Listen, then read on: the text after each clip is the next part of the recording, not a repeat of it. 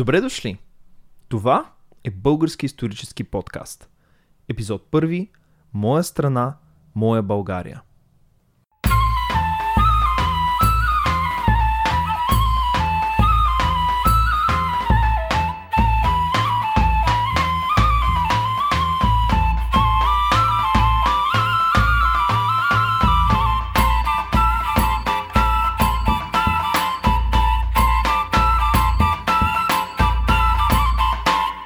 Аз съм Георги Колев и днес ще се запознаем или поне опресним географията на региона, както и общата историческа обстановка по време на основаването на първата българска държава през 681 година.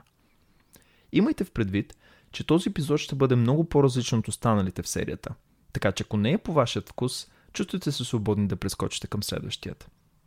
Та нека започнем с Балканският полуостров. За справка препоръчвам да погледнете картите на сайта. Полуостровът е ограден от Адриатическо, Черно, Егейско и Средиземно море. Докато тези граници са безспорни, северната граница е оспорвана дори до днес. Някой казва, че тя се простира чак до Будапеща, други настояват, че спира до Белград. Някои включват Румъния, други изключват. Според мен, в основата на въпроса седи това дали говорим за Балканите като политически, социален, културен или географски регион и заедно с това в кой период от време. Във всеки случай, това е вариабилна и натоварена тема, чието значение и предубеждения ще бъдат дискутирани по-късно в подкаста. За сега, нека да оставим това настрани. Балканският полуостров е като цяло много планински и горски, с малко плавателни реки, разбира се, освен Дунава. Самият термин Балкан се смята, че произлиза от тюркската дума, означаваща верига от залесени гори. Според мен всеки, който е пообиколил полуострова, би могъл да се съгласи с това. Това означава, че докато исторически мощните търговски и политически центрове са се развивали по огромната морска ивица, дори само след няколко километра към вътрешността му често настъпва изолация, особено на Адриатическото крайбрежие. Посетете Босния, Хърватия или Черна гора днес и ще разберете за какво говоря. Поредица от изолирани долини и стъписващо крайбрежие, където планините се издигат почти от самото море. Това е довело до векове, през които пирати се пречкосвали моретата, защитени от силни държави, които не могат да навлязат в Черна гора и Северна Албания. Същото важи и за Гърция, където исторически властта е била разделена между групи градове държави, вместо да е централизирана.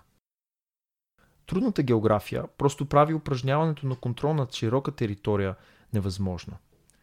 Черноморското крайбрежие обаче е малко по-различно. По-скоро като типическо крайбрежие, ако има такова. Но когато стигнете до делтата на Дунава, на североизток, се наблюдават лабиринт от езера, потоци, блата и канали.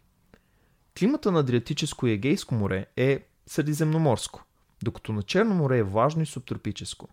На много места зимата е студена, а лятото сухо и горещо, дължащо се на планините, докато на юг, по бреговата линия климата е мек. Почвата като цяло е неблагоприятна за повечето култури, освен маслинови дървчета и гроздови лозя. Равнините от друга страна могат да са много плодородни, но труден терен прави транспортирането им скъпо и затруднява поддръжката на големи населени места. Това беше за обзора на географията на полуострова.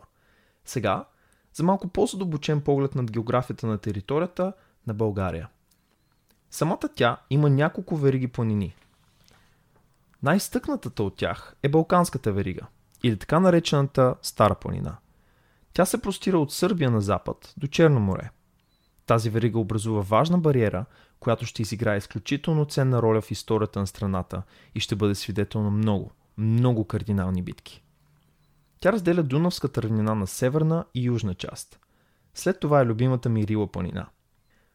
Тя седи компактно в центъра на Балканския полуостров с най-високия връх Мосала – 2925 метра и половина.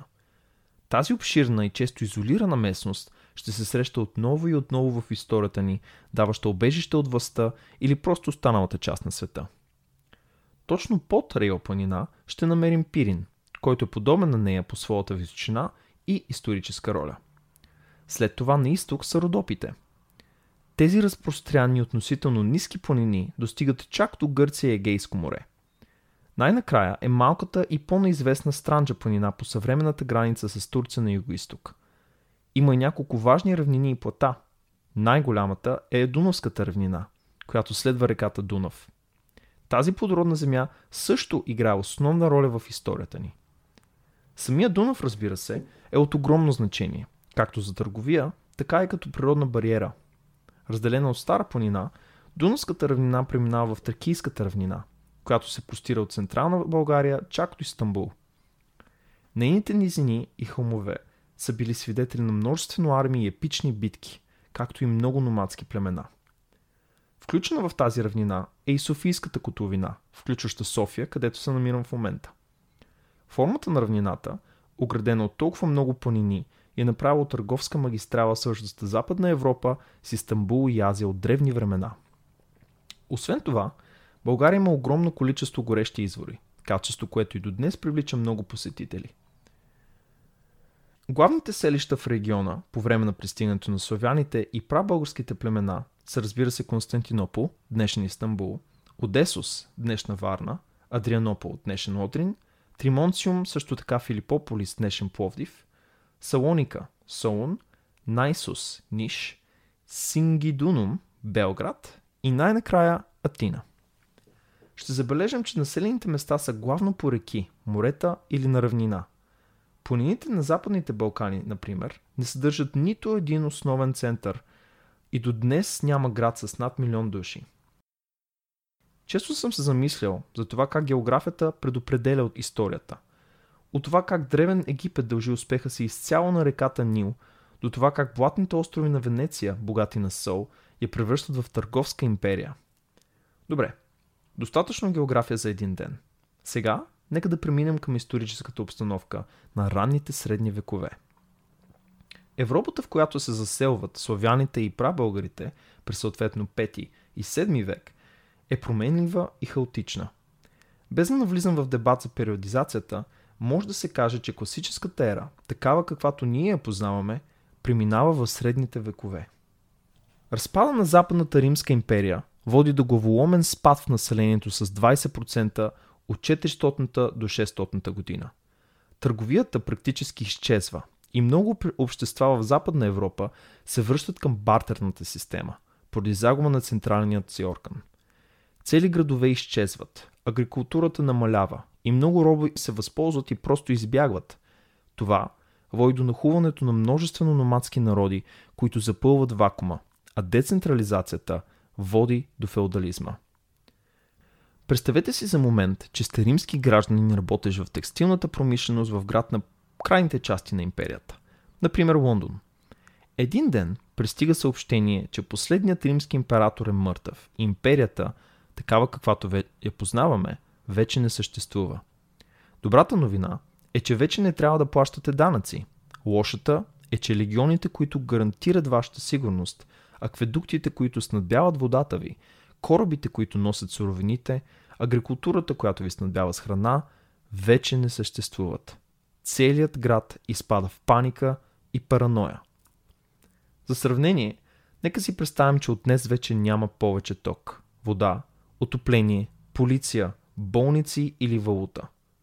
Това е състоянието, в което се намира по-голямата част от Европа. Не говорим за постепенно намаляване на търговията, а внезапният и срив. Свободното предвиждане също намалява, докато племената, особено прагерманците, свободно се предвиждат през империята. Важно е да се отбележи, че по-голямата част от тези варварски племена не са бандити, които се опитват да откраднат всичко, което не е заковано. Те са искали да бъдат част от Римската империя, да споделят богатството и възможностите й. Но точно от техната миграция те рязко намаляват. Много често тези племена се преместват от земя, взета от друго племе или природно бедствие. В крайна сметка, това, което ги кара да мигрират, е желанието за по-добър живот, което е същата причина за миграцията на римляните, преместили се да живеят по различните краища на империята. Ако трябва да направим обща преценка, хората винаги са хора, независимо къде или кога са живяли.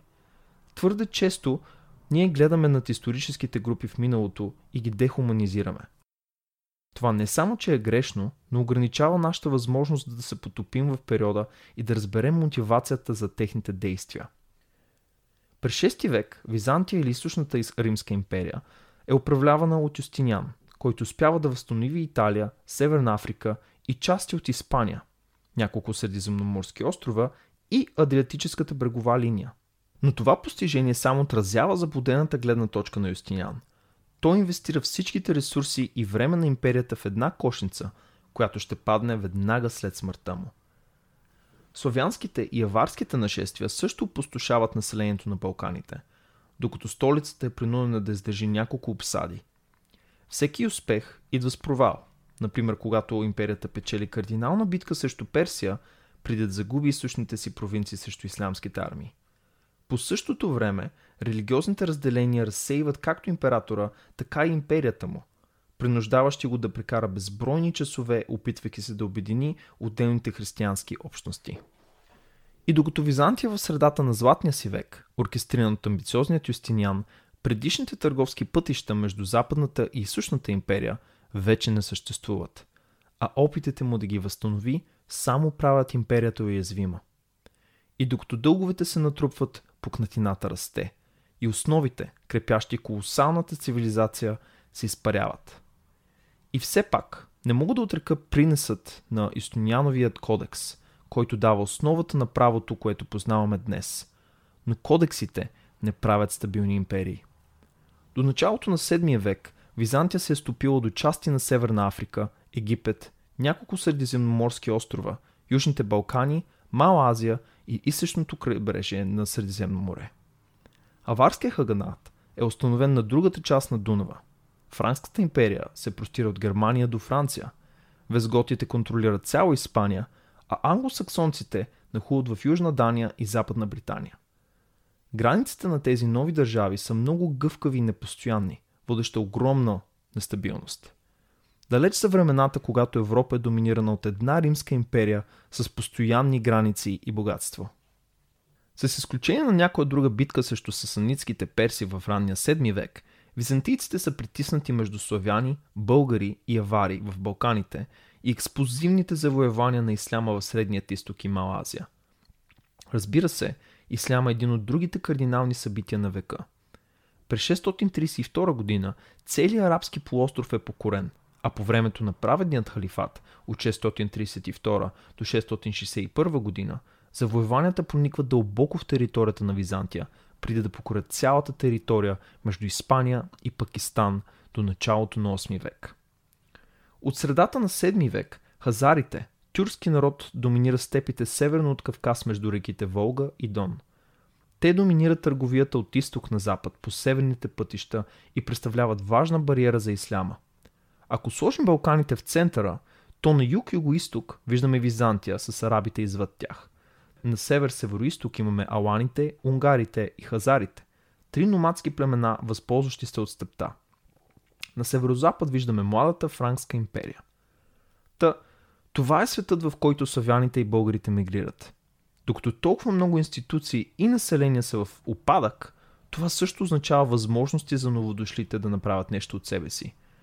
Правилното племе, възползващо се от този момент на политически и икономически хаос, може да се трансформира в един от най-ключовите играчи на европейската или дори световната сцена. Нещо, което ще се докаже от франките, арабите, монголите и османците, въпреки че тях няма да ги видим още няколко стотин години. Важно е да не забравяме, че въпреки целият този упадък, Константинопол все още е най-богатият град в света и магнетичната му привлекателност няма база за сравнение в днешният ни свят. В този период, от Скандинавия до Арабия, от Испания до Иран, когато хората говорят за града, това може да се отнася само за едно място на света – Константинопол. Да си съсед на този град може да бъде изключително възнаградително и често опасно. Има много богатство, с което може да се търгува или открадне, както и войски за побеждаване. За славяните и българите, те не просто стъпват в хаотична и химически активна Европа, те навлизат в квартала на Константинопол и неговите управници ще определят съдбата на тези народи. Музиката е написана и изпълнена от Теди Рейвън. Епизодът е на Ерик Холзи и преведен от мен, Георги Колев. Посетете нашата Facebook страница и ни оставете отзив на iTunes или откъдето ни следите. Всеки епизод върви с допълнителна информация на сайта ни. Може да ни подкрепите на Patreon, като по този начин ще получите достъп до допълнителна информация. До тогава, успех! Или на английски, good luck!